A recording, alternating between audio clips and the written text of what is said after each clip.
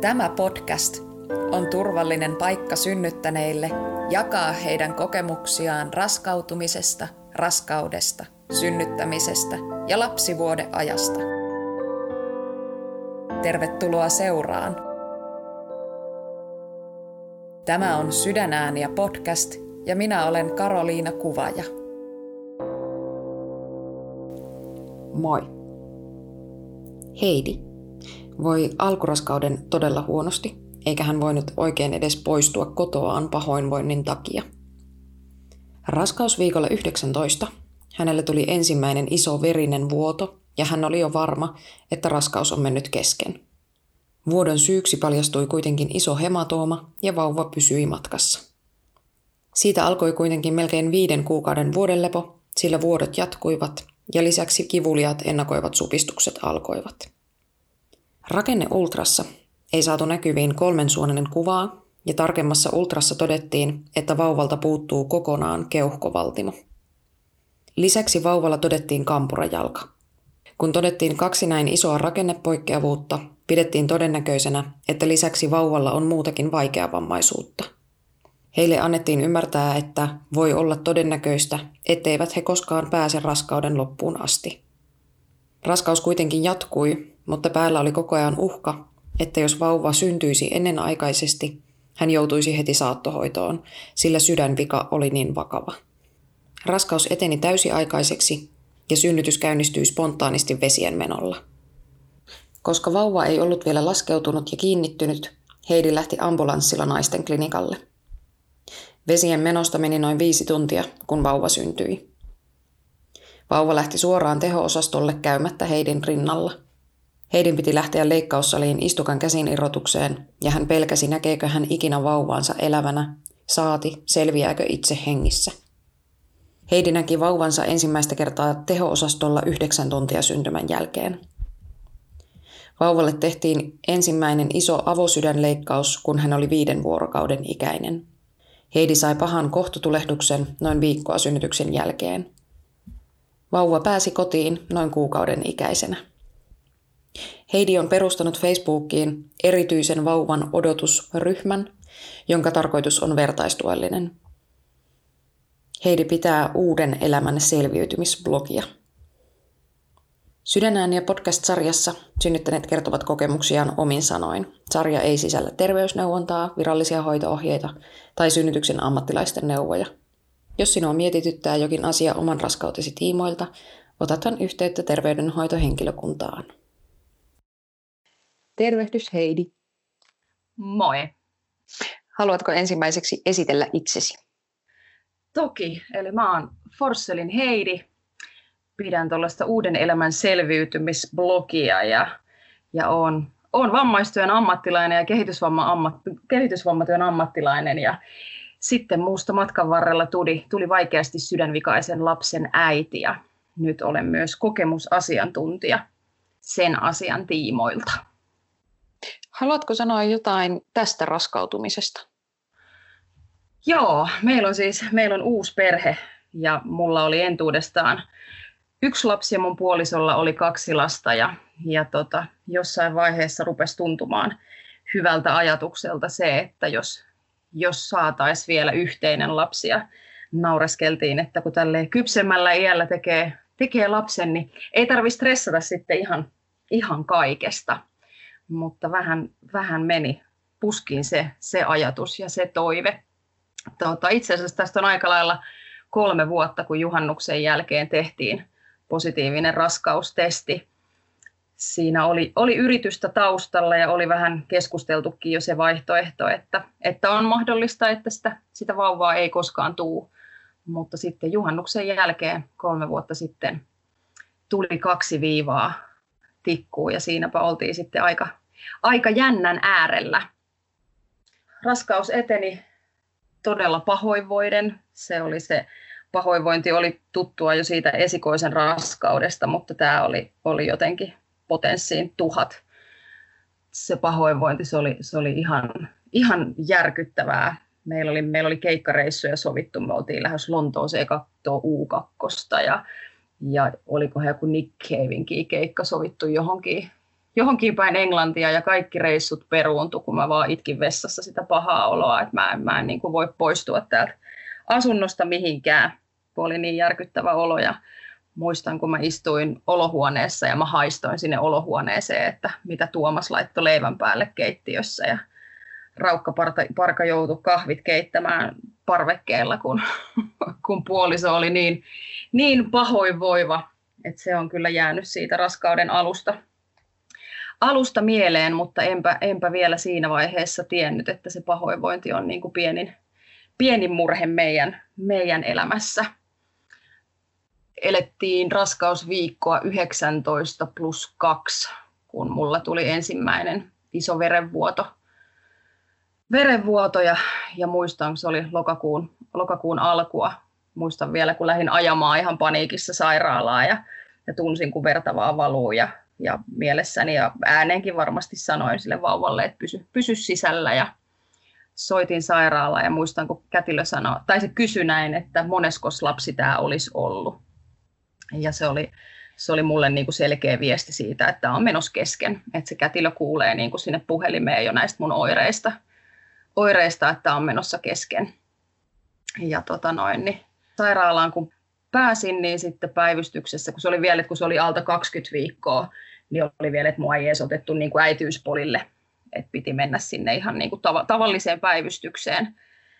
Ja muistan, kun siinä hoitaja sitten mä istuin siinä odotustilassa ja hän kävi sanomassa, että jos oireet tai se vuoto niin kuin lisääntyy, niin tuu sitten sanomaan. Ja mä menin käymään vessassa ja mä muistan, kun mä otin housut pois, niin se veri oikein niin kuin läiskähti sinne lattialle ja mä niin kuin valuin ihan sillä lailla lorisemalla sitä verta. Ja se on jäänyt siitä kyllä niin kuin tosi voimakkaasti mieleen ja myös niin kuin kehomuistiin. Ja silloin sanottiin, että on mahdollista, että menee kesken tai sitten ei mene. Ja mulla oli seuraavalle päivälle sovittu luuydinnäytteen otto. Mulla oli veriarvot vähän heitelleet jo silloin ennen raskautta. Ja oli sitten sovittu niin kuin samaiseen sairaalaan sen luuydinnäytteen otto. Ja mä muistan, kun mä sen yön valvoin ja mietin, että no vitsi, että keskenmeno ja joku leukemia, että tämä on niin kuin tällä aika kohtuullinen reppu kannettavaksi yhdelle ihmiselle. Mutta aamulla kun heräsin, niin vauva oli vielä sisällä. Ja kyllä hän on onneksi pysynyt koko matkan kyydissä, mutta siitä oikeastaan niin kuin alkoi ne meidän vastoinkäymiset silloin raskausaikana. Otettiinko silloin ultraa sinä päivänä, kun sä vuosit? No siis joo, sitten loppuviimein kun mä sitten niin kuin pääsin sinne äitiyspolille, niin siellä sitten niin kuin ultrattiin ja sieltä löytyi, en muista enää minkä kokoinen hematooma, löytyi sitten niin kuin vuodon syyksi. Että siellä kyllä sitten ultrattiin, mutta jotenkin jälkikäteen ajateltuna mulle jäi niin kuin vähän sellainen olo siitä käynnistä, että sitä niin kuin ehkä alkuun pidettiin sellaisena keskenmenotilanteena. Ja silloin tosiaan ne sanoikin siellä, että on mahdollisuus, että menee kesken tai sitten ei mene. Ja sitten sairaalaan jäin sitten siltä reissulta ja siitä oikeastaan alkoikin sitten melkein 5 kuukauden vuoden lepo, että ne vuodot jatkuu koko raskauden. Ja sitten jossain vaiheessa tuli mukaan ennenaikaiset supistukset ja se oli niin kuin melkein 5 kuukautta mä makasin, että milloin sairaalassa ja milloin kotisohvalla ja välillä oli vähän parempia päiviä, että pystyi ehkä käymään kaupassa, mutta sen jälkeen mä supistelin taas monta päivää vaaka-asennossa ja se oli kyllä ihan hullua aikaa, että kyllä mä monta kertaa sitä sanoin, että kyllä siinä niin kuin meni varmaan järki ja elämänhalu monta kertaa, että kun 4 seinän sisällä ei mitään pysty tekemään, niin se oli kyllä psyykkisesti tosi kuormittavaa. Ja sitten tosiaan siitä sitten rakenneultraan mentiin, niin siellä ei saatu sitten näkymään sellaista 3 suonen kuvaa. Ja muistan vielä, kun ultraava kätilö sanoi useamman kerran, että sit, kun sä näet sen kuvan, niin sit sä ymmärrät, että miksi se oli niin vaikea löytää. Mutta en koskaan sitä kuvaa sit nähnyt, missä olisi 3 suonta näkyvissä. Et saatiin sieltä sitten Taussiin lähete tarkempiin tutkimuksiin. Mutta lääkärikin vielä Hämeenlinnassa sanoi, että niillä tiedoilla lähdetään, että ei siellä mitään graavia ongelmaa ole. Mutta kovinpa väärässä oli se lääkäri, että siinä vaiheessa, kun todettiin, että vauvalta puuttuu keuhkovaltimo kokonaan, niin kyllä se aika graavi ongelma oli sit siinä tilanteessa, että sitten elettiin viikkoja 22+4, kun saatiin siellä Taussissa sitten huonot uutiset, että vauvalta löytyi kampurajalka ja sitten tosiaan niin kuin keuhkovaltimoa ei löydetty ja siinä vaiheessa, kun sikiöltä löytyy 2 näin merkittävää rakennepoikkeavuutta, niin siinä kohtaa pidettiin aika todennäköisenä sitä, että on jotain muutakin vaikeavammaisuutta tai jotain, että annettiin ymmärtää niin, että on mahdollista, että ei päästä koskaan sinne raskauden loppuun asti. Mutta mulle ei tullut jotenkin yllätyksenä niin kuin se, että mä muistan sen, että kaikki lähipiiri niin kuin sitä, että no menette nyt sinne Tampereelle, että siellä varmasti on niin kuin kaikki hyvin. Ja muistan, kun mä aina niin kuin sanoin, että mitä jos ei ole, että on ihan mahdollista, että ei ole. Ja sitä mä monta kertaa olen miettinyt, että mäkin kun tuolla somessa on aika aktiivinen ollut jo pitkään ja jakanut siellä paljon henkilökohtaisiakin asioita, niin raskaudesta mä en missään vaiheessa siellä niin kuin hiiskunut ennen kuin sit vasta joskus myöhemmin, kun sitten kerrottiin kaikille, että asiat ei ole ihan hyvin, niin monta kertaa mä oon miettinyt sitä, että oliko mulla niin kuin joku ajatus siitä, että kaikki ei ole ihan hyvin, kun mä en sinne asiasta mitään puhunut. No jäit sä sinne Taussiin sitten osastolle vai pääsit sä Hämeenlinnaan takaisin? En, sieltä me sitten kotiin lähdettiin. Meillä oli post-it-lapulla lääkärin puhelinnumero, joka sanoi, että soittakaa, jos tulee jotain kysymyksiä. Mutta sieltä ne uutiset oli niin tylyt, että mä muistan vielä, se oli siis vielä ensitietotilanteena jotenkin ihan kohtuuttoman huono. Että muistan, kun lääkäri kehotti mua miettimään vauvan elämänlaatua ja sitten hän vastasi puhelimeen ja sitten hän taas jatkoi mun kanssa ja sitten hän vastasi puhelimeen. Ja sitten mulle tietysti työn kautta, kun ensitietotilanteet on ollut, niin kun vammaistyön puolella olen uraani tehnyt, niin ensitietotilanteet on ollut mulle niin kuin ammatin puolesta tosi sellainen niin kuin tärkeä asia, minkä puolesta mä oon niin kuin rummuttanut monta vuotta. Ja sitten mä muistan, kun mua niin kuin suututti siinä tilanteessa ihan älyttömästi se, että nyt mä saan niin kuin näin huonoa ensitietoa, että mä oon monta vuotta puhunut tämän ensitiedon tärkeydestä ja merkityksestä, ja nyt mä tässä niin kuin parhaillani saan tällaista äärimmäisen huonoa ensitietoa, että se jotenkin jäi siitä mieleen. Ja sitten kun tietysti piti päättää siinä tilanteessa, että halutaanko lapsivesipunktiot ja ylimäärä tai niitä lisätutkimuksia, koska tietysti piti päättää se, että halutaanko me jatkaa sitä raskautta. Ja muistan, kun sitten tämä lääkäri kysyi, että haluatteko puolison kanssa hetken aikaa kaksistaan niin kuin puhua tästä, ja sitten me haluttiin, niin sitten tämä yksi kätilö siinä totesi, että siellä on seuraava pariskunta lähetetty jo kahville, ja nyt ne odottaa siellä taas, että hän niin kuin selvästi antoi meidän ymmärtää, että me ollaan viety niin kuin ylimääräistä aikaa, ja muistan, että se tuntui niin kuin ihan kauhealta siinä vaiheessa, ja sitten myöhemminkin, kun tämän saman kätilön kanssa, kun sit tietysti jouduttiin olemaan tekemisissä, niin jotenkin mulle oli aina, niin kuin, jäi siitä sellainen fiilis, että sitä ei kiinnosta niin kuin meidän asiat pätkääkään, että me ollaan nyt vaan niin kuin viety toisten ihmisten aikaa ja sotkettu kaikki aikataulut tällä meidän tilanteella. Siitä jäi jotenkin tosi paha mieli niin kuin pitkäksi aikaa, ja hän varmastikaan ei sitä kommenttia niin tarkoittanut, mutta sitten tietysti kun ihminen on siinä kriisin keskellä ja yhtäkkiä niin kuin vedetty matto jalkojen alta, niin siinä tietysti on sit niin herkillä ihan kaikille kommentoinnille ja kaikille pienillekin jutuille. Millä raskausviikolla tämä siis oli? Me oltiin niin 22+4 oli se. Ja sitten kun sikiön vaikean rakennepoikkeavuuden vuoksi on mahdollisuus silloin viimeistään 24+0 on niin kuin mahdollisuus aloittaa se keskeytys. Toki siihenkin piti Valviran lupaa anoa ja siihen 2 lääkärin allekirjoitukset tai suositukset, mitkä nyt sitten ikinä niin kuin vaadittiin. Mutta siinä oli aika tiukka 1,5 viikkoa sitten, kun meidän annettiin ihan selvästi ymmärtää myös niin, että on mahdollista, että sillä vauvalla ei ole niin kuin kohdun ulkopuoliseen elämään minkäänlaisia mahdollisuuksia. Ja se oli varmaan niin kuin se, missä kohtaa me oltaisiin niin kuin pohdittu sitä raskauden keskeytystä, että ei mua niinkään pelottanut niin kuin se, että se lapsi olisi vaikka kehitysvammainen tai että oli mitä tahansa, että eniten mua pelotti just se, että jos se niin kuin syntyy ja sitten se kuolee heti. Mä en missään vaiheessa kokenut sillä lailla, että meitä olisi painostettu mihinkään, että mun mielestä se esitettiin niin kuin sellaisena faktana, että tämä on mahdollista ja se on teidän perheen päätös ja mikä tahansa se päätös teillä onkin, niin se on niin kuin hyvä päätös. Et tiedän, että tosi moni samassa tilanteessa olevani kokee tosi kovaa painostusta siihen, että raskaus keskeytettäisiin. Ja tiedän, että paljon niin kuin synnynnäisiä sydänvikoja sit niin kuin keskeytetään jo raskausaikana. Mutta että me ei koettu missään vaiheessa, että meitä oltaisiin painostettu. Että se esitettiin se tilanne niin kuin se on ja kerrottiin ne faktat ja ne mahdollisuudet. Että mekin siis tiedettiin, että se sydänvika on sellaista laatua, että se tulee vaatimaan useita leikkauksia läpi elämän. Että se oli niin kuin tiedossa, että se on niin kuin iso se vika ja tulee vaatimaan niin kuin ensimmäisen leikkauksen sitten jo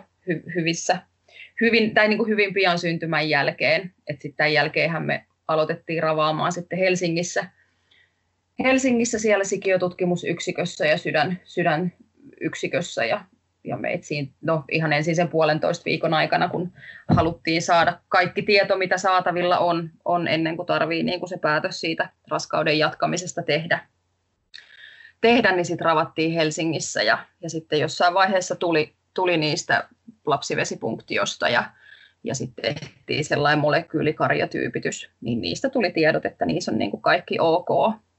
Ja sitten jotenkin siinä vaiheessa se pelkkä sydänvika ja kampurajalka tuntui niin kuin pieneltä asialta. Että tavallaan sitten oli niin kuin se tieto, että mahdollisuus on, että toivoa on niin kuin saada se elävä lapsi vielä syliin. Että se kampurajalkahan nyt tuntui ihan pieneltä asialta niin kuin siinä vaiheessa, että se on vaan jalka. Se pelkkä sydänvika, niin päätettiin, että niillä tiedoilla niin jatketaan ilman muuta raskautta ja niin tehtiin. Kyllähän niin kuin se diagnoosiepäily vaihtui oikeastaan niin kuin vähän joka kerta, kun käytiin ultraamassa. No tietysti ajatellaan, minkä kokoisia asioita siellä niin kuin ultrataan, kun ultrataan verisuonia sikiöltä, niin tietysti se on. No en voi edes kuvitella, minkälaista hommaa se on niitä tehdä, mutta että muistan, että se koko raskauden ajan niin aina kirjattiin, että se sikiö on niin kuin huonossa asennossa. Ja sitten mä muistan, kun mä mietin, että tarkoittaako se sitä, että se on nyt jollain niin kuin vaikeavammaisella tavalla huonossa asennossa vai että onko se jossain sellaisessa asennossa, missä vauvojen ei kuulu normaalisti olla. Että tästä taas huomasi sen, että miten niin kuin tuommoisiin pieniin sanavalintoihinkin niin kuin takertui ja niitä jäi miettimään. Mutta tosiaan se diagnoosi vaihtui kyllä niin kuin useamman kerran ja vaihtui vielä sitten syntymän jälkeenkin. Että kyllähän se sellaista niin kuin epätietoisuutta oli se koko raskaus ja tietysti se, että mulla ne verenvuodot ja supistukset jatku koko ajan. Ja sitten se tieto meillä oli, että jos sieltä ennenaikaisesti tullaan, niin sitten se on saattohoito ja sillä hyvä, että se sydänvika on niin merkittävä, että jos se vauva syntyy tosi pienenä, niin silloin ei ole niin kuin mahdollista tehdä sille asialle mitään. Niin se tietysti niin kuin lisäsi vielä sitä, että odottavan aikaa oli todella pitkä. Se oli kyllä niin kuin ihan tosi pitkä ja sietämättömän pitkä. Ja sitten kun ei oikein osannut niin kuin valmistautua, että kun ei uskaltanut, että en mä niin kuin, mä muistan kun mä olin lastenvaateosastolla, niin mulla oli niin kuin sellainen olo, mikä on ollut joskus nuorena, kun on maistanut tupakkaa ensimmäisen kerran jossain nurkan takana, niin mulla oli ihan samanlainen olo sellainen, että mä oon tekemässä jotain sellaista, mitä mä en saisi tehdä. Ja jotenkin niin kuin, että ihan kun mulla ei olisi niin kuin oikeutta olla siellä lastenvaateosastolla, koska mä en odota tervettä vauvaa ja mä en tiedä, että saanko mä koskaan, niin kuin, tuleeko meille sitä vauvaa, onko kukaan ikinä käyttämässä niitä vaatteita. Niin mä muistan, että mä kävin niin kuin vähän hypistelemässä ja sitten mä lähdin vähän niin kuin häntä koipien välissä luimuilleen pois sieltä, että eihän kukaan vaan huomaa. Ja muistan, kuinka mä esikoisen aikana olen esitellyt sitä mun mahaa, mä oon kulkenut tiukoissa vaatteissa ja mä oon niin kuin kaikella ylpeydellä halunnut viestittää kaikille, että huomaatteko te, että mä oon raskaana. Ja sitten tässä tilanteessa mä muistan, kun mä pelkäsin sitä, että koska se raskaus niin kuin näkyy, että kuinka kauan mä en voi niin kuin peitellä sitä enää. Että sitten joku tulee mulle, että ihanaa, teille on tulossa vauva.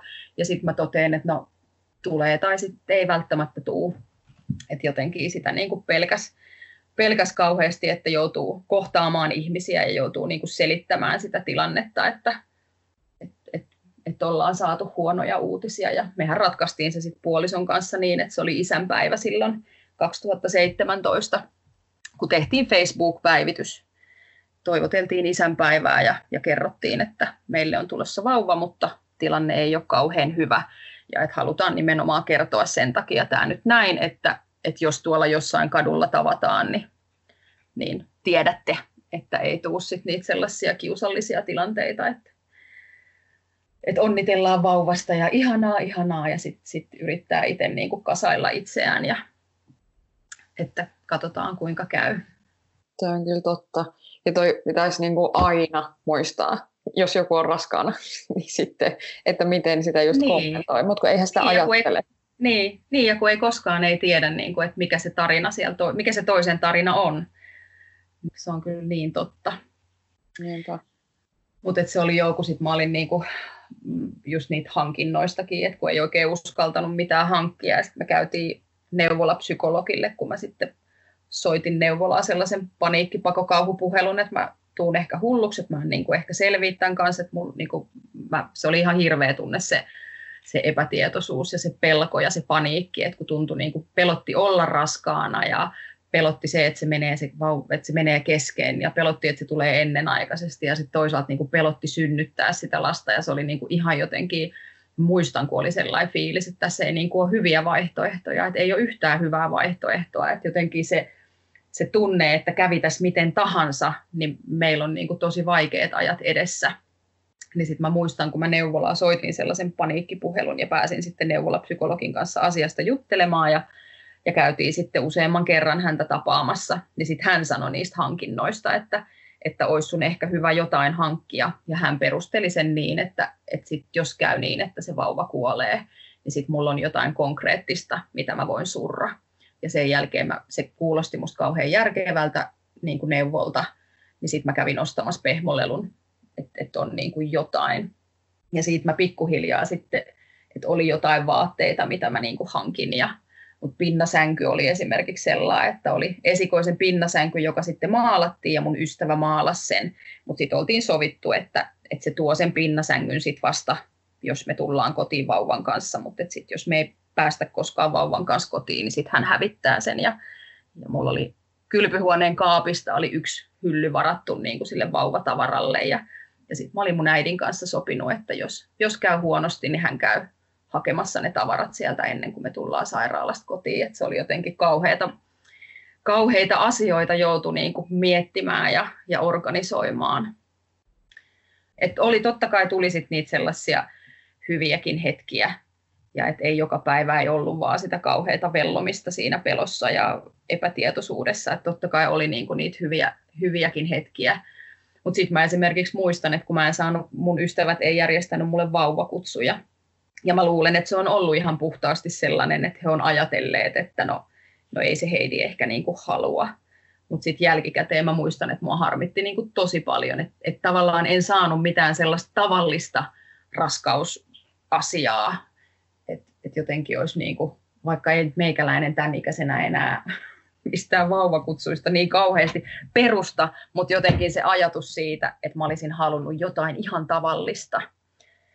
Ja siinä mielessä noi meidän ihan tavalliset niin kuin äitiysneuvolakäynnit, että kyllähän meiltä kysyttiin, että haluatteko te käydä täällä. Et tietysti kun me siellä Helsingissä ravattiin koko aika ja oltiin siellä niin kuin tiukassa syynissä, mutta sitten mä sanoin, että kyllä mä haluan käydä, että nämä on niin kuin sellainen ainoa tavallinen asia, milloin tullaan ja kuunnellaan vähän sydänääniä ja mittaillaan painoa ja verenpainetta, että niin kuin sellaisia ihan tavallisia asioita, että se oli jotenkin niin kuin tosi tärkeä se, että on jotain tavallista.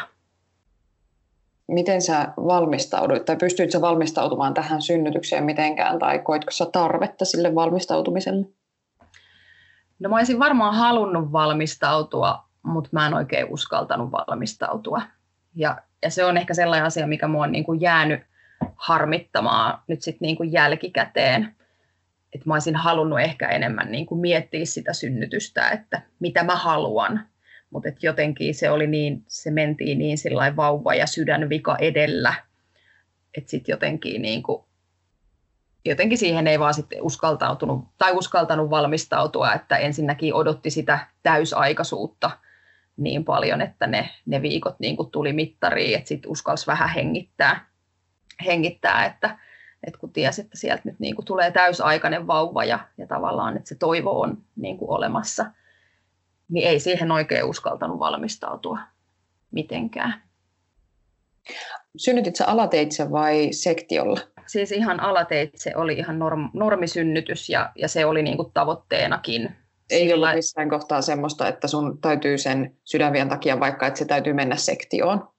Ei ollut, että kyllä se niin kuin ensimmäinen ajatus on se, että se alateitse synnytetään. Että sellainen ajatus oli, että niin kuin yliaikaisiksi näitä vauvoja ei päästetä. Ja meilläkin oli niin kuin sovittu sitten käynnistysaika sairaalalle, mutta hän päätti sitten syntyä ihan spontaanisti omia aikojaan.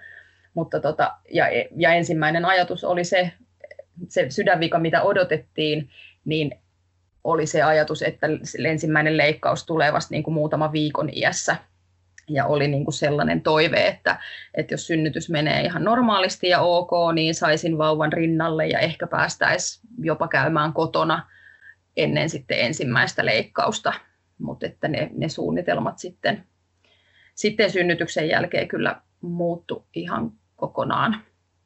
Hän tosiaan lähti kyllä ihan itse tulemaan, että oli silloin vielä edellisen yön naisten klinikalla, kun sitten oli se, että Helsingissä niin kuin syntyy, koska Suomessa kaikki sydänviat, leikkaushoitoa vaativat sydänviat on keskitetty Helsinkiin ja Helsingissä tapahtuu kaikki toimenpiteet, niin se oli niin kuin selvä asia sitten, että Helsingissä myös syntyy, mutta oli sen edellisen yön vielä verenvuodon takia naisten klinikalla ja sitten tulin käymään kotona. Ja sitten se oli illalla 9 aikaa, kun meni lapsivedet. Ja sitten mä oikeastaan tunsin sen, että nyt se on menoa nyt, koska esikoinen myös niin kuin synnytys käynnistyi selkeästi sen jälkeen, kun lapsivedet meni. Niin se jotenkin noudatteli aika samaa kaavaa, että jotenkin itsellä taas se intuitio sanoi, että nyt se tulee. Ja täältä sitten ambulanssikyydillä lähdettiin Riihimäeltä ajelemaan Helsinkiä kohti.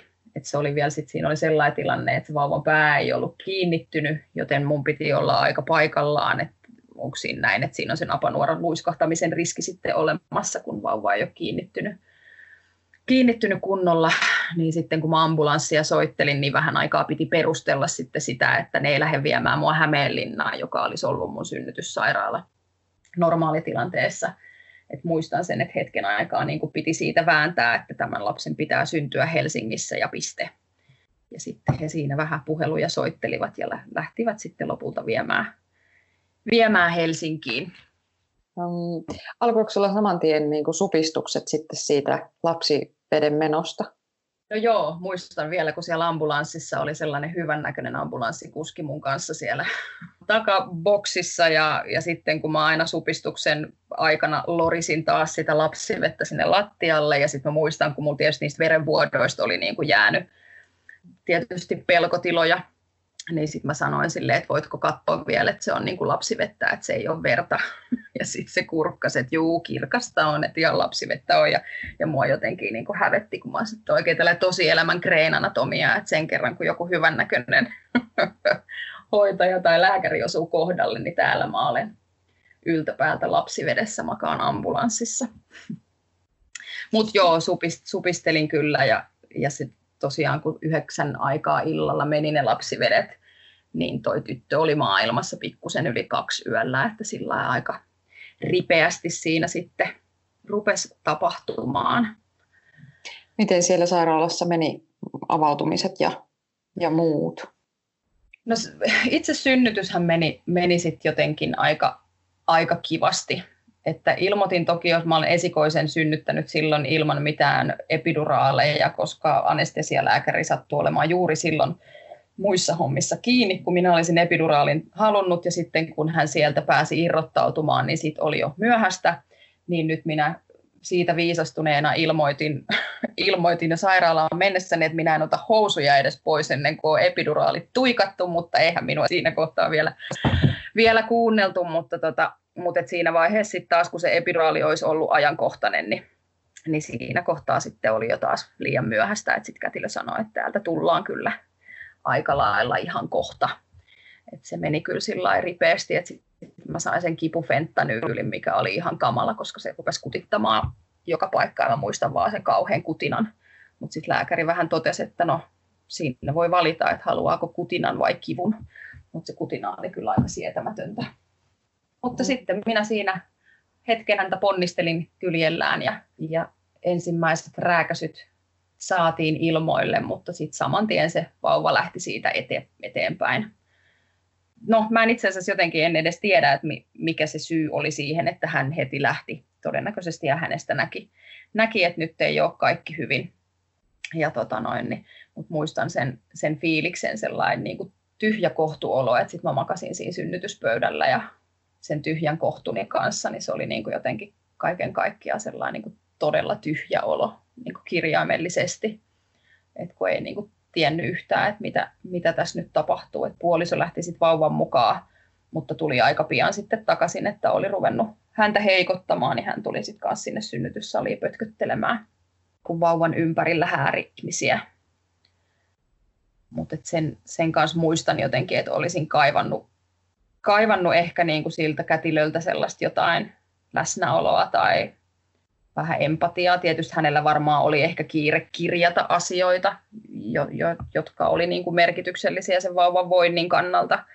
Mutta muistan jotenkin sen, että hän nakutteli tietokoneella ja minä makasin sen tyhjän kohtuni kanssa siinä, että mitä tässä niin kuin tapahtuu. Että kauheasti olisin kaivannut. Sitten olen myöhemmin miettinyt esimerkiksi doulien sitä heidän roolia, että kuinka tärkeä varmaan niin kuin tuollaisessa kohtaa voisi olla just se, että sitten olisi niin kuin se joku ihminen minua varten. Et toki se puoliso oli sit niin kuin siinä kohtaa, mutta kun olisi kaivannut jotenkin niin kuin sellaista ammatti-ihmistä siihen niin kuin sanomaan, että nyt vaan hengitellään ja kyllä tämä tästä jotenkin nämä asiat niin kuin järjestyy.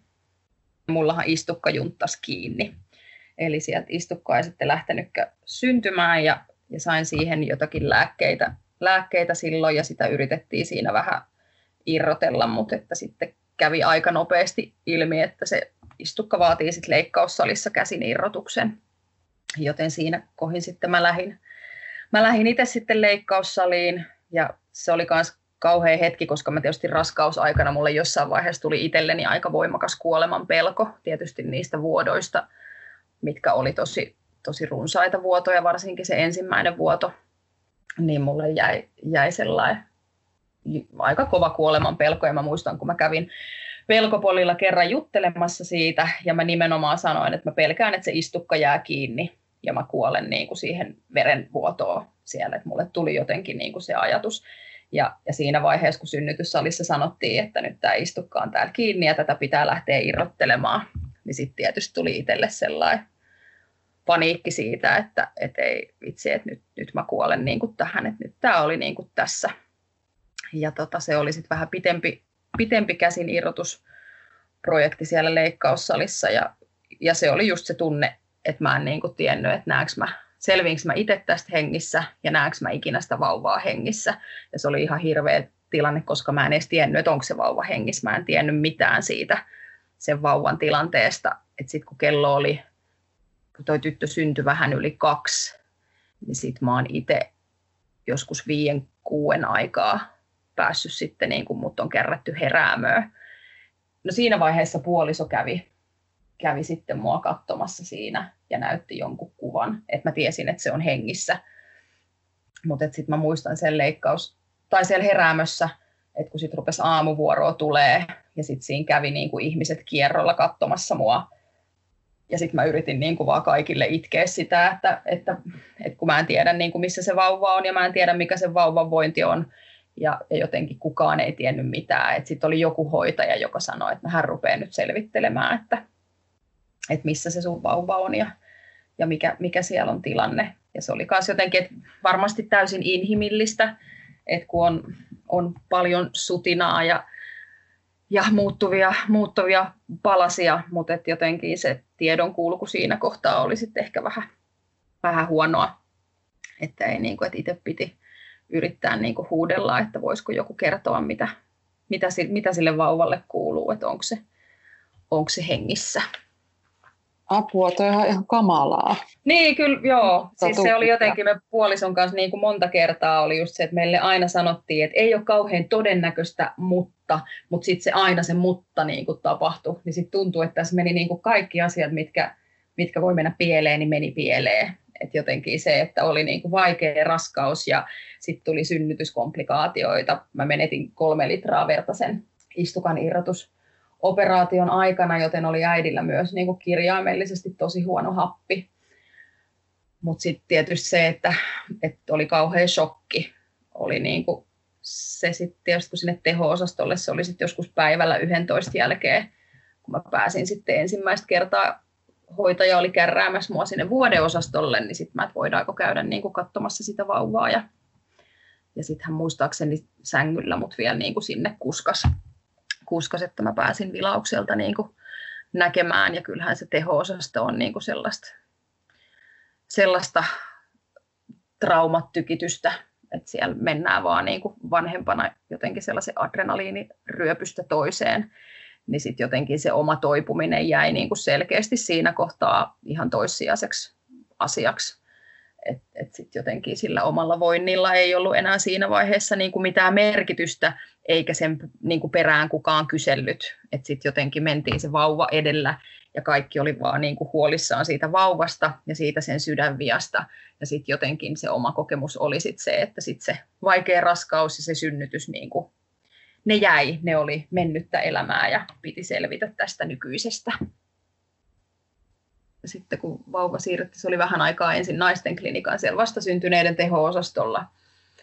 Ja sitten tosiaan kävi ilmi sit se lopullinen diagnoosi ja se, että vauva tarvii niin kuin aika pian sen leikkauksen.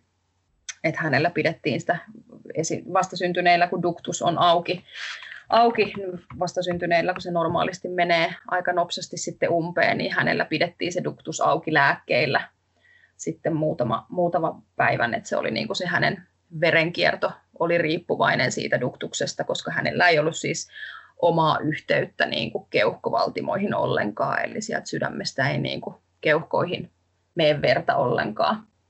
Joten hän oli niin kuin siitä duktuksesta riippuvainen ne ensimmäiset päivät. Ja 5 vuorokauden iässä hänelle sitten tehtiin ensimmäinen iso avosydänleikkaus.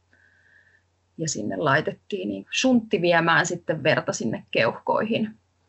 Mutta siinä oli kyllä niin kuin aika tiukat päivät kyllä niin kuin kaikin puolin. Ja muistan, kun mä sieltä naisten klinikalta käytäviä tai niitä sellaisia tunnelikäytäviä pitkin kävelin aina sit sinne lastenklinikan teholle vauvaa katsomaan ja sitten kun oli niin kuin pakko päästä, mutta sitten se oma vointi oli tietysti siitä verenhukasta jo pelkästään niin kuin huono, niin sitten mä aina välillä mä otin seinistä tukea ja vähän aikaa hengittelin siellä ja sitten taas jatkoin matkaa, että niin kuin kirjaimellisesti jollain apinan raivolla niin kuin vaan meni eteenpäin ja siinä sellaisessa hormonimyrskyssä, että varmaan niin kuin normaaliolosuhteissa mä olisin ollut ihan niin kuin vuodeosastokamaa, että mä olisin vaan niin kuin maannut sängyssä ja ollut täysin riippuvainen toisten ihmisten avusta, mutta jotenkin siinä kohtaa, kun se oma vauva on siellä toisaalla ja pakko on päästä katsomaan, niin sit sitä vaan jostain sen energian vaan niin kuin repi.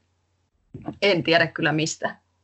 Se oli maanantai, kun oli se leikkaus, kun hänet sitten silloin lauantaina 3 päivän ikäisenä sitten teho-osastolla hänet kastettiin, että ajateltiin, että hän menee niin kuin sillä nimellä, mikä hän on, niin kuin sillä omalla nimellään sitten leikkaussaliin. Ja vähän sillä ajatuksella, että jos sieltä ei takaisin tulla, niin sitten on niin kuin se lapsi on sillä nimellä. Että se oli sitten ihan, että meillä oli nuo isommat lapset oli siinä teho-osastolla meidän kanssa.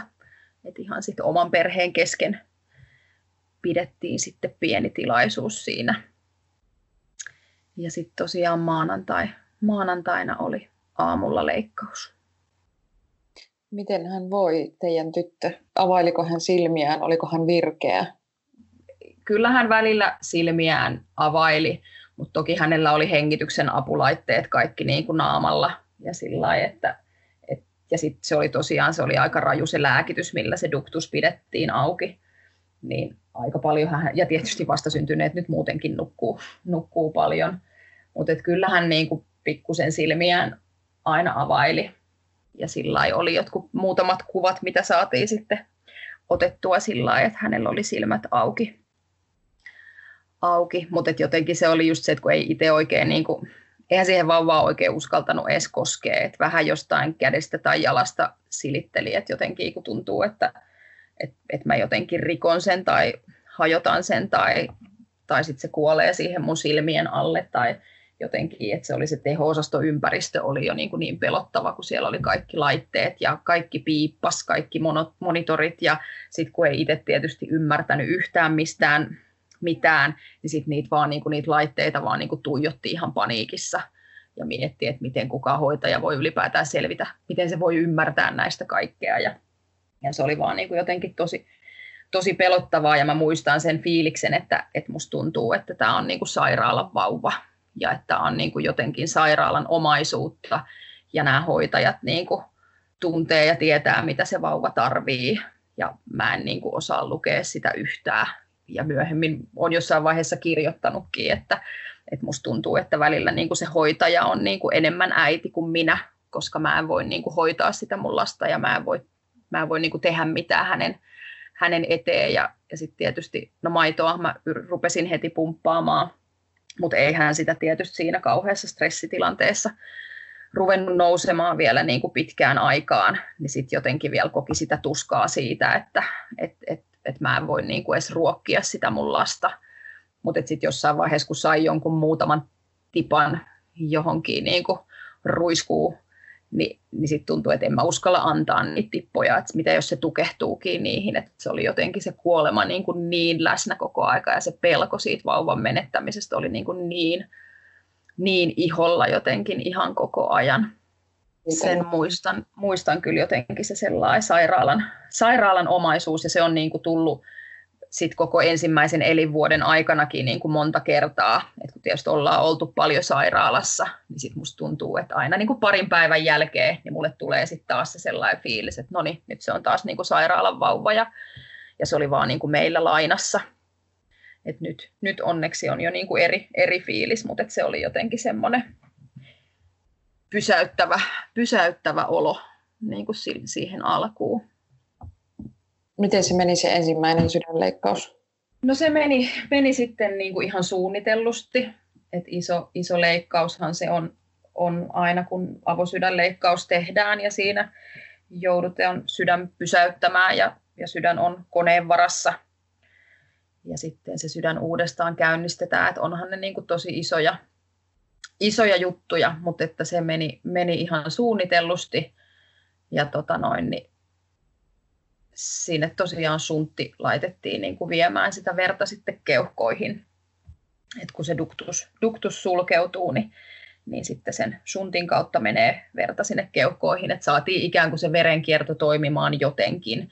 Et kyllähän se verenkierto toimi ihan, no siis se oli ihan tavallaan päin mäntyä verrattuna terveeseen ihmiseen, mutta se kuitenkin toimi.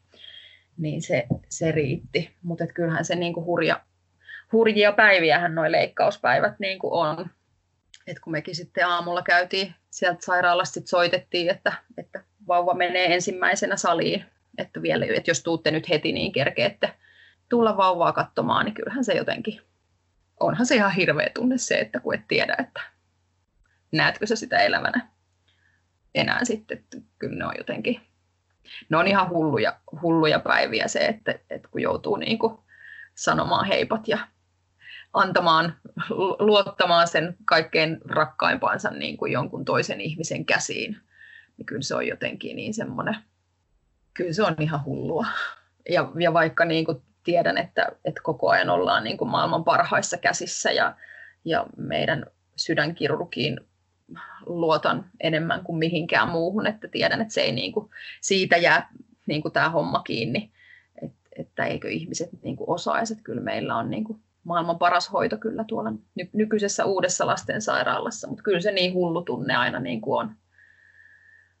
on lähtee, että kun tekisi mieli vaan napata se lapsi kainaloon ja juosta mahdollisimman kauas, mutta sitten kun ei vaihtoehtoa ole. Kyllä ne pitkiä tunteja on, että jotenkin kun ensimmäiset tunnit toivoo, että puhelin ei soi, koska sitten jos se soi, niin tietää, että jotain on mennyt pieleen. Ja sitten kun on mennyt vielä useampi tunti, niin sitten rupeaa toivoa, että no niin, nyt pitäisi jo soida. Ja sitten jos se ei soi, niin sitten taas rupeaa miettimään, että nyt on jotain mennyt pieleen. Ja kyllä se niin kuin, kyllä ne on tosi pitkiä tunteja. Mutta sitten onneksi saatiin se puhelu meidän kirurgilta ja se on ihanaa, että hän aloitti puhelun niin, että hän sanoi, että kaikki on hyvin. Ja sitten hän vasta niin kuin kertoi, että mitä leikkauksessa oli tapahtunut. Että siinä oli jotenkin musta se, että hän kertoo sen tärkeimmän ensin, että vauva on hengissä ja kaikki on hyvin. Ja leikkaus meni suunnitellusti ja toki meidät oli sille valjastettu siihen, että ne ensimmäiset päivät on tosi rankkoja. Ja muistan, kun kirurgi käytti termiä, että ne on tosi tuulisia. Ja sitä ne todella oli, että kyllä se vauvan tila niin kuin heitteli tosi paljon, että oli tasaisempia hetkiä, mutta sitten oli niitä huonoja hetkiä. Ja kyllä mä sen yhden aamun muistan, kun mentiin sairaalalle, kun tietysti vanhan lasten klinikan aikana, niin siellä oli vielä tiukat vierailuajat. Että siellä olikohan se 4 vai 5 kertaa päivässä, kun pääsi niin kuin käymään. Et nykyisessä lastensairaalassahan saa olla, no teho-osastolla ei saa olla yötä, mutta et muuten siellä melkein saa olla niin kuin 24/7. Tai saa tai joutuu olemaan, sekin on ihan, se ei ole myös niin mustavalkoinen asia. Mutta niin sitten yksi aamu mentiin sitten katsomaan vauvaa ja sitten siihen lääkäri tuli sanomaan, että oli tiukka tilanne ja muistan, kun hän sanoi, että ihan ei jouduttu elvyttämään, mutta ei se kaukana ollut.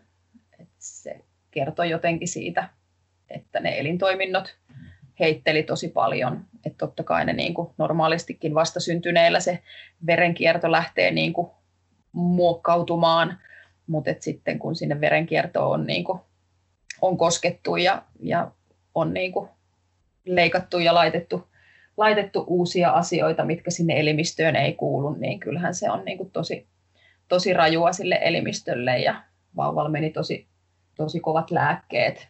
Hän oli hengityskoneessa varmaan 2 viikkoa.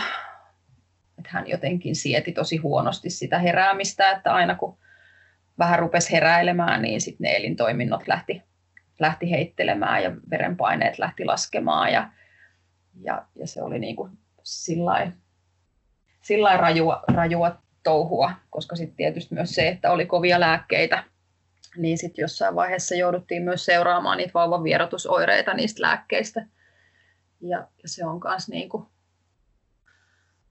no ei sitä on vaikea kuvailla, kun muutaman viikon ikäinen tai 2 viikon ikäinen lapsi kiemurtelee vierotusoireissaan, niin kyllähän se on niin kuin, ei siihen oikein sanat riitä.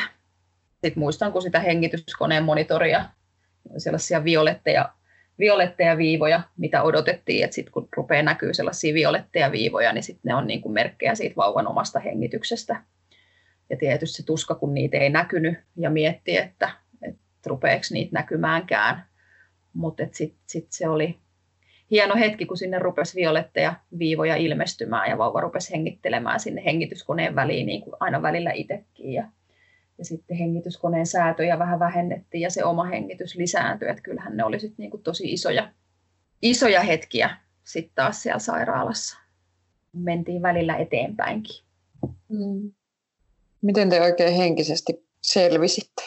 En mä oikein sitä välillä miettiä itsekin, mutta sitten mä jotenkin ajattelen, että ihminen on rakennettu niin, että koko mieli ja psyyke on rakennettu niin, että se on tehty kannattelemaan meitä, että ihminen selviytyy ihan uskomattomista asioista, mutta kyllä mä myös niin kuin olen, että me oltiin siis niin kuin parisuhteena, me oltiin jotenkin tosi hitsauduttu, me jaettiin se asia niin kuin kyllä ihan joka solulla ja puoliso oli niin kuin kyllä tärkein tuki siinä, koska se tiesi, minkälaisessa helvetissä me oltiin ja minkälaisesta helvetistä me jouduttiin niin kuin menemään läpi.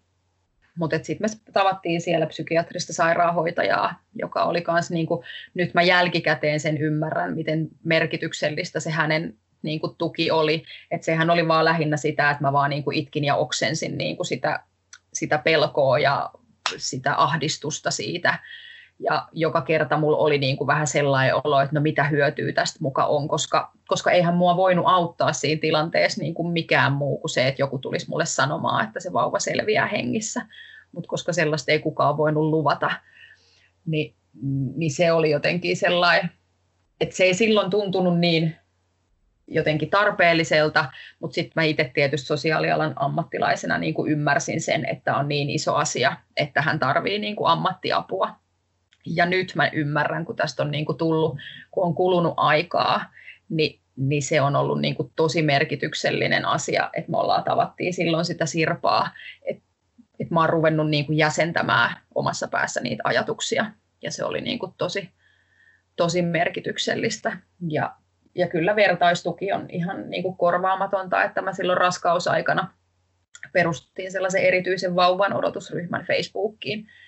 Ihan sillä, että mä en ollut siinä vaiheessa valmis kuulemaan vielä niin kuin mitään selviytymistarinoita, koska mun piti niin kuin selvitä siitä raskaudesta jotenkin järjessäni. Ja sitten mä huomasin, että sellaista vertaisryhmää ei ole, niin mä perustin sitten sen erityisen vauvan odotusryhmän, ja se oli myös tosi tärkeä, että mä sinne sitten niinku kerroin meidän kuulumisia, ja siellä on niitä samassa tilanteessa olevia odottajia, tai sitten toiset, ketkä oli jo saanut vauvan, niin se oli jotenkin se vertaistuki niinku ihan älyttömän tärkeää. Ja samoin ajattelen, että kun oli vanhan lastenklinikan rintapumppuhuone, missä sitten käytiin maitoa pumppaamassa, niin sitten siellä, kun sai jutella niiden muiden äitien kanssa, jotka on niin kuin siinä samassa tilanteessa, niin se oli kyllä, että siellä on itketty ja siellä on naurettu ja siellä on kirottu ja siellä on niin kuin hengähdetty ja sieltä on kyllä tarttunut matkaa elämän mittaisia ystäviä. Kaisalle, jos kuuntelet, niin terveisiä. Mutta kyllä se vertaistuki on ollut myös niin kuin ihan korvaamaton apu. Miten se sitten eteni siitä?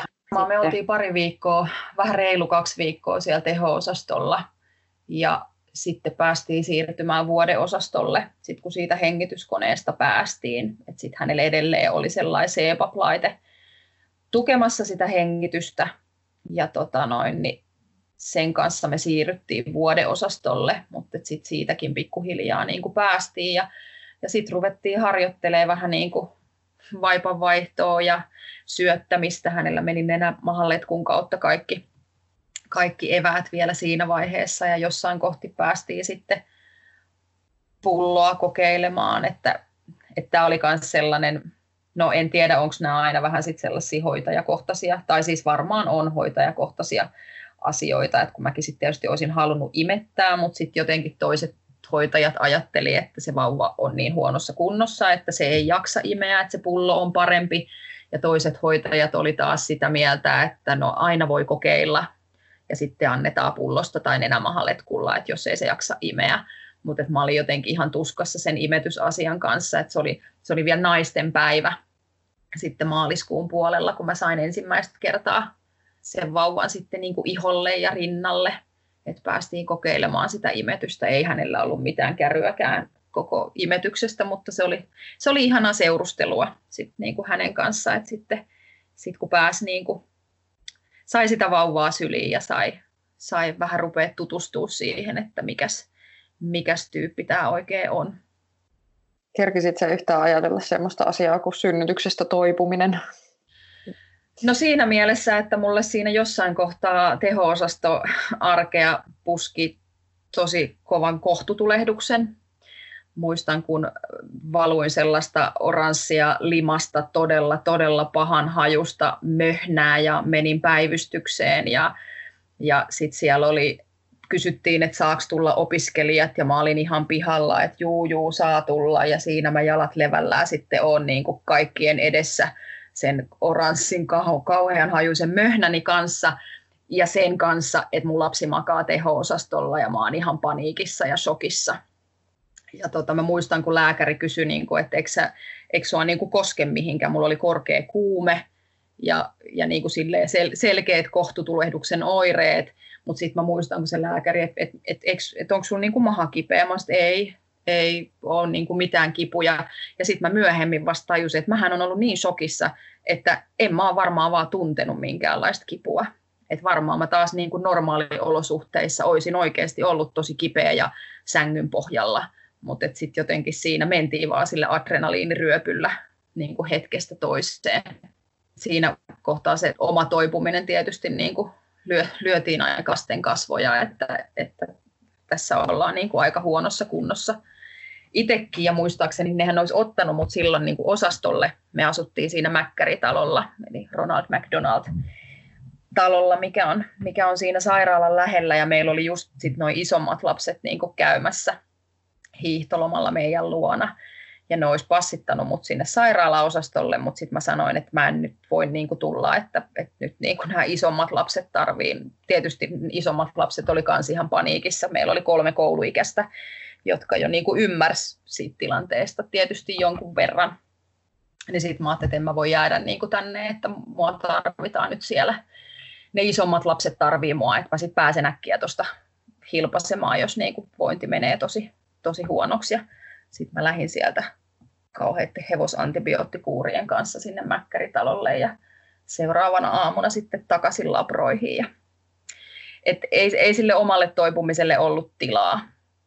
Ja se on myös sellainen, mitä on niin kuin jälkikäteen sitten niin kuin miettinyt, että kuinka siihenkin olisi ehkä tarvinnut niin kuin jonkun läsnä olevan empaattisen ammattilaisen niin kuin siihen vierelle sanomaan, että nyt sulle ei ole kaikki ihan hyvin, että nyt pitäisi vähän niin kuin pysähtyä, mutta kun ei sille ollut tavallaan tilaa, koska se vauva oli niin kuin huonossa kunnossa ja oli vaan pakko vaan niin kuin selvitä, jotenkin pysyä kasassa. Et kun me oltiin siellä vuodeosastolla, kun mä olin sitten, olikohan mä 3 yötä niin kuin siinä vuodeosastolla, ja sitten kun mä oltiin ensin kärräämässä sinne niin kuin samaan huoneeseen muiden äitien ja vauvojen kanssa, ja sitten mä niin kuin sanoin, että mä en voi mennä sinne, että mä en kerta kaikkiaan niin kuin voi nähdä yhtään onnellista äitiä ja yhtään elävää vastasyntynyttä lasta, että mun pää niin kuin mä sekoon, jos mut viedään sinne, kun se oma vauva on siellä teho-osastolla eikä huomisesta tiedä. Ja sitten me saatiin perhehuone, mutta sitten puoliso tuli kipeäksi, ja normaalistihan siellä perhehuoneessa ilmeisesti puoliso sitten niinku hoitelee niitä asioita, ja sitten mä huomasin jotenkin niinku sen kautta mä jäin yksin, että kun mä oon perhehuoneessa, niin sitten jotenkin se henkilökunta ei niinku samalla lailla ottaannut ikään kuin minun asioihini, versus jos mä olisin ollut siellä tavallaan jossain ihan normihuoneessa, missä ikään kuin sitten olisi ollut ehkä enemmän tukea saatavilla, en tiedä. Kun oli silloin 5 päivän ikäisenä se ensimmäinen leikkaus, niin tiedettiinkö silloin jo, että milloin seuraavan kerran pitää leikata? Alun perin oli silleen tällä sydänvialla sitten, että tehdään sellainen niin kuin korjausleikkaus, niin oli arvioitu, että 3-6 kuukauden iässä, ja sitten toiset kardiologit sanoo, että 6 kuukauden-12 kuukauden iässä. Että sekin oli vähän sellainen, no mikä tietysti elää, että optimitilanne oli ikään kuin, että siinä vaiheessa, kun se shuntti jää pieneksi, kun tietysti se on niin kuin koreteksia, mitä sinne laitetaan, niin se ei tietysti kasva sen vauvan mukana. Seuraava leikkaus on niin kuin siinä vaiheessa sitten, kun saturaatiot alkaa tipahdella, ja se on niin kuin merkki siitä, että se shuntti alkaa jäädä pieneksi. Et siis normaalistihan, kun ihmisen happisaturaatio on sen 95-100, niin meidän vauvalla tavoitesaturaatio oli 80-85. Ja se tietysti näkyi sitten sinisyytenä, että vauva sinisteli kun hän huusi tai muuta, niin saattoi olla sormenpäät ja huulet sinertävät ja kieli sinertävä, ja sitten tietysti kun lähennyttiin sitä toista leikkausta, niin sitten sitä sinisyyttä oli jo ihan merkittävästi enemmän.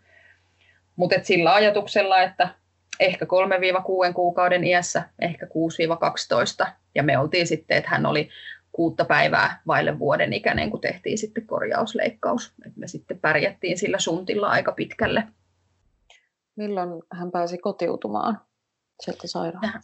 Hän oli pikkusta vajaa kuukauden ikäinen, kun päästiin sitten kotiin. Että sekin sitten, että sitten kun se toipuminen lopulta lähti käyntiin, niin sittenhän se oli kyllä jotenkin ihan huikeeta ja huimaa, miten sitten kun siitä hengityskoneesta päästiin, niin sitten se niin kuin lähti se toipuminen kyllä käyntiin ja se oli sitten meille vanhemmille ehkä niin kuin shokki, kun lääkäri rupesi puhumaan, että josko huomenna sitten kotia lähti sitten ja me käytiin silloin samana päivänä vasta ostamassa hänelle turvakaukalo, kun ei me oltu uskallettu sitten tällaisia mitään isoja hankintoja tehdä, että jos ei meillä koskaan sitä vauvaa ole, niin me käytiin hakemaan turvakaukalo silloin edellisenä päivänä ennen kuin sitten päästiin kotiin ja sitten se oli aamupäivää silloin, kun kardiologi sitten sanoi, että josko tänään lähti sitten kotiin ja sitten oltiin tietysti ihan kauhuissaan, koska tuli ihan sellainen fiilis, että enhän mä Herran Jumala voi lähteä tämän vauvan kanssa kotiin, että mähän tapan tämän välittömästi, että enhän mä niin kuin selviä, sehän kuolee sinne kotiin, että en mä saa niin kuin pidettyä hengissä. Että jotenkin se oli niin kuin tosi voimakas se kokemus, että apua, en halua lähteä kotiin. Ja sitten me käytiin silloin samana päivänä ostaa vielä, kysyttiin sairaalasta, että voitteko te sen aikaa vielä katsoa tätä lasta, että me käydään ostaa sille toppapuku, kun emme ollut tosiaan hankittu mitään. Sitten me käytiin jostain samana päivänä toppapuku ja sitten lähdettiin iltapäivällä kotiin.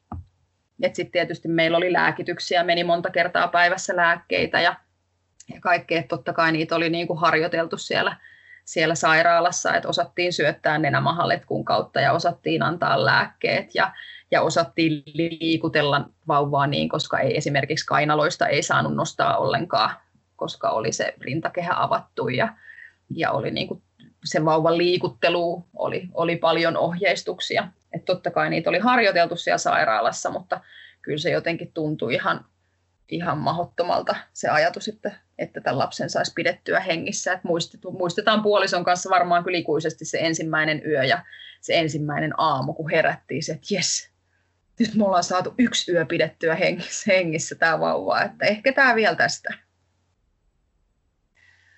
Kuinka paljon se vastasyntyneen itku niin kuin aiheuttaa äidissä ahdistusta ihan niin kuin tavallaan luontaisestikin ja vähän niin kuin kuuluukin, näinhän se biologia niin kuin hoitaa sitä hommaa, mutta sitten toisaalta just se, että mähän pelkäsin, että se kuolee siihen, että se itkee, että tuli heti niin kuin se, että no, nyt se niin kuin kuolee sitten siihen, että nyt sen sydän pettää tai vaikka mä niin kuin tiesin, että se ei ole näin, että se sydänvika ei nyt niin kuin tarkoita sitä, että nyt kun se vähän hikeentyy, niin sitten se kuolee siihen. Mutta sehän se, niinku se ajatus itsellä oli, että nyt se kuolee siihen, kun se itkee. Ja jos mä en nyt saakaan sitä heti niinku hiljenemään tai muuta, ja mä en tiedäkään, mikä sillä on, niin apua sitten se kuolee siihen. Ja sitten jotenkin mä olisin halunnut ottaa sen vauvan viereen, mutta mä en uskaltanut, kun sitten mä pelkäsin, että no sitten se ainakin kuolee, että sitten mä ainakin käännyn sen päälle tai että jos se ei nyt kuollut siihen leikkaukseen, niin sitten se kuolee siihen, että mä otan sen viereen ja mä käännyn sen päälle. Että ne oli niin kuin, kun taas esikoisen kanssa olin nukkunut heti niin kuin pesitty siitä asti, kun hän syntyi, niin nukuttiin ihotusten ja lähekkäin, mutta sitten ei uskaltanut niin kuin ottaa sitä vauvaa siihen lähelle. Että ne oli niin kuin sydäntä raastavia hetkiä. Ja just sitten se imetys, kun meillä ei sitten loppujen lopuksi se imetys niin kuin ei onnistunut, että me käytiin imetyspoliklinikalla ja yritettiin harjoitella ja mä yritin imettää, mutta sitten hän ei jotenkin, että siinä vaiheessa hän ei jaksanut imeä ja sitten siinä vaiheessa, kun hänellä olisi ollut voimia imeä, niin sitten hänellä ei ollut enää niin kuin mitään mielenkiintoa. Sitten mä pumppasin reilun vuoden hänelle kyllä niin kuin maitoa, että sitten me hoidettiin se niin, mutta että se oli kyllä niin kuin, se oli ihan valtava epäonnistumisen kokemus niin kuin itselle. Se imetyspettymys oli ihan valtaisa. Että sitten tuli jotenkin se, että edes tämä ei niin kuin onnistunut. Ja sen kanssa mä jotenkin niin kuin kipuilin ihan tosi pitkään, vaikka mä tiesin, että tämä on ihan yhtä hyvä tapa. Että sillä ei ole väliä, meneekö se maito sinne tissistä vai pullosta vai nenämahaletkulla vai peknapin kautta tai millä se sinne vauvaan menee. Että se ei ole niin kuin se juttu, mutta kyllä se pettymys oli niin kuin ihan tosi valtava. Ja sitten kun jotenkin mulle oli siitä raskaudesta jäänyt voimakkaasti se kokemus, että mun keho on tosi viallinen, kun siinä ei voinut kasvaa tervettä lasta. Vaikka mä järjellä sen tiedän, että se ei ole näin.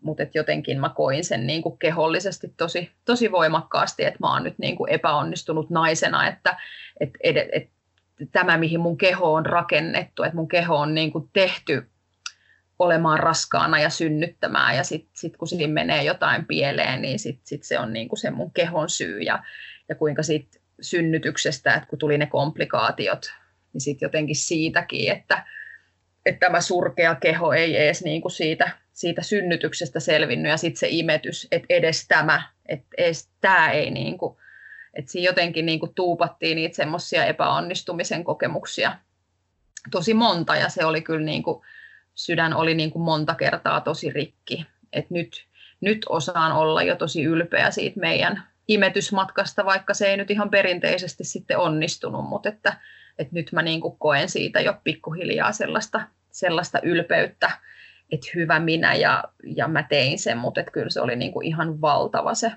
se pettymys ja se epäonnistumisen tunne, mikä siitä tuli.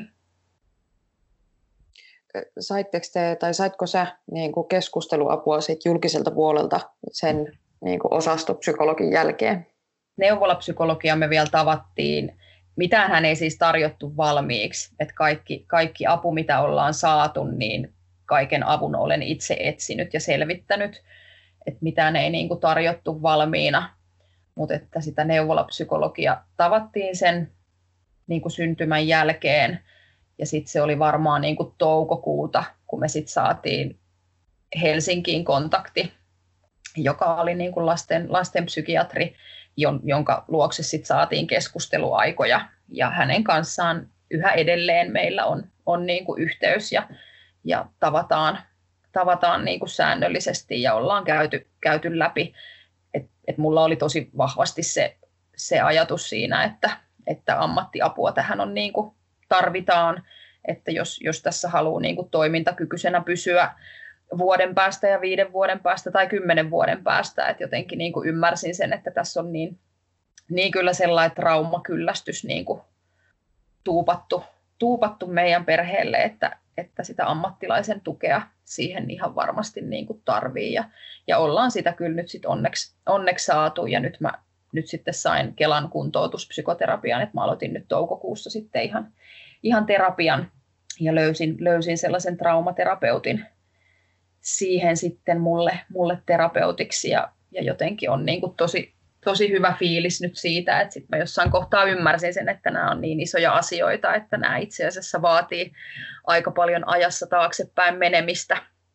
Mulla kun on vielä se ajatus, että mä haluan myös niin kuin ammatillisesti hyödyntää nämä meidän kokemukset, että nyt kun on ollut sosiaalialan ammattilainen ja viime jouluna valmistuin sitten tuolta HUSista ja Laureasta kokemusasiantuntijaksi, että mulla on niin kuin selkeä visio sen suhteen, että mä haluan ammatillisesti myös hyödyntää nämä meidän kokemukset ja ehkä tulevaisuudessa tehdä jotain hyvää näillä meidän vaikeuksilla, niin sitten jotenkin silläkin myös perustelin sitä terapiaa, että pitää niin kuin saada, tai pitää olla palikat omassa päässä järjestyksessä, jotta voin ehkä joskus auttaa sitten jotain muita.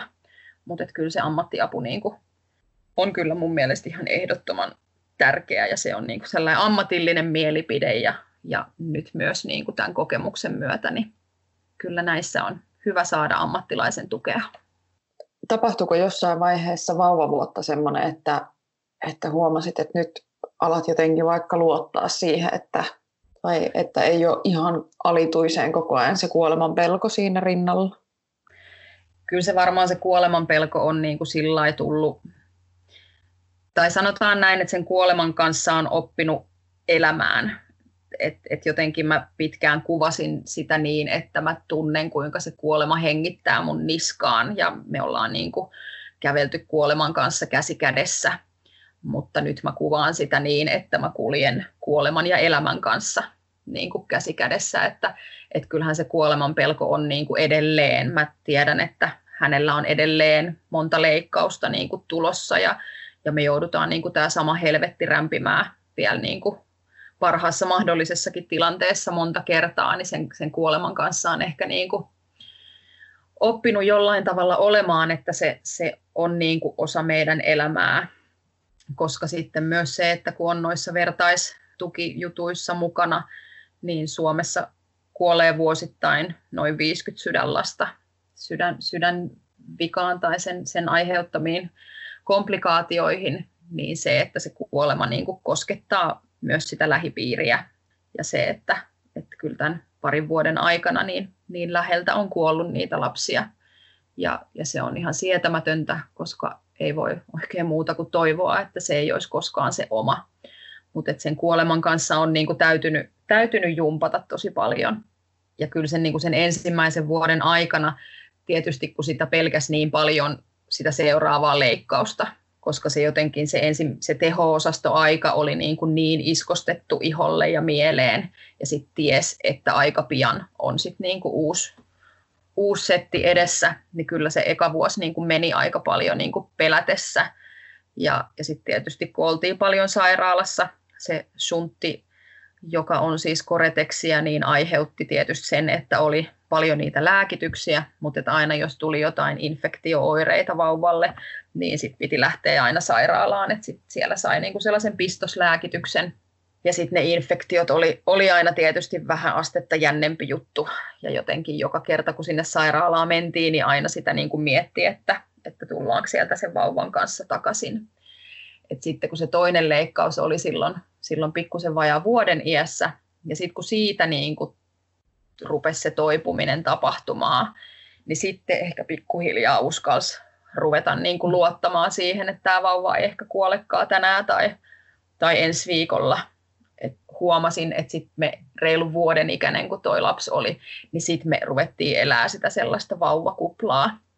Että sitten mä uskalsin ottaa sen viereen nukkumaan ja hän tuli viereen. Tietysti kun hän on sairaalassa paljon öitä nukkunut, niin hän on niinku ehkä tottunut siihen omaan tilaan ja omassa sängyssä nukkumiseen, että hän ei aluksi rauhoittunut niinku viereen ollenkaan, että hänelle vieressä oleminen tarkoitti aina seurustelua, mutta sitten silloin reilun vuoden iässä, kun hän rupesikin rauhoittumaan siihen viereen, niin sehän oli niin kuin me elettiin sitä sellaista päätä huumaavaa vauvakuplaa, että mä vaan niin kuin haistelin sitä ja me nukuttiin yöt vierekkäin ja jotenkin niin kuin sitten elettiin sitä vauvakuplaa, että tuntui, että niin kuin muu maailma unohtui, että se meidän kupla tuli sitten vähän jälkijunassa, mutta se tuli kuitenkin. Miten hän voi tällä hetkellä?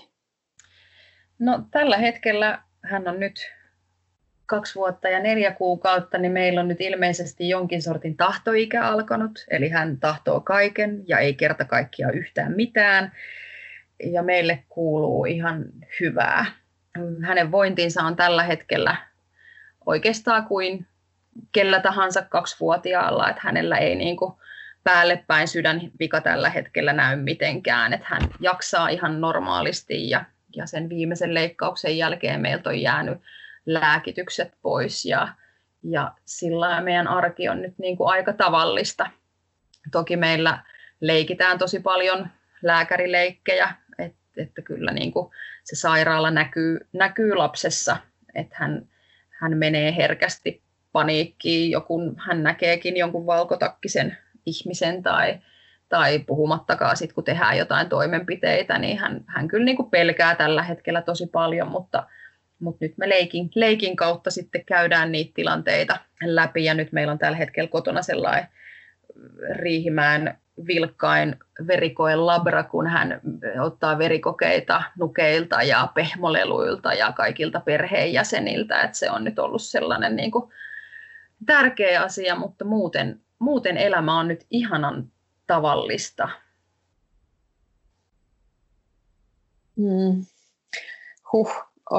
On siinä erilaiset lähtökohdat myös, niin kuin, että hän katsoo myös varmasti maailmaa vähän eri tavalla. Ihan varmasti katsoo, mutta toivottavasti hän jonain päivänä näkee sen omana vahvuutenaan eikä niinkään sellaisena.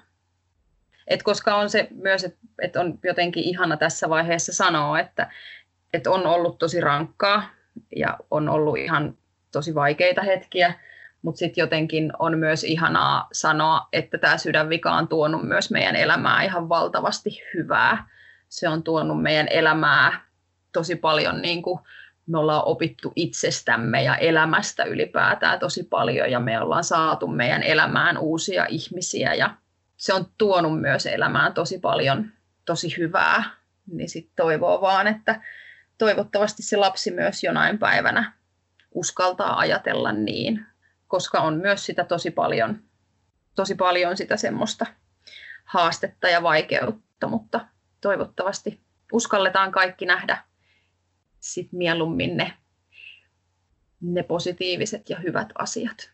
Koska sehän on niin, että elämässä ei oikein kauhean paljon lopulta voi vaikuttaa siihen, mitä ympärillä tapahtuu, mutta siihen omaan suhtautumiseen voi vaikuttaa aina. Siihen ei voi vaikuttaa kukaan muu kuin minä itse. Hei, kiitos Heidi. Hei, kiitos, että sain olla mukana. Oli ilo olla. Kiitos, että kuuntelit tämänpäiväisen jakson. Jos pidit kuulemastasi, löydät meidät Instagramista ja Facebookista nimellä Sydänääniä podcast.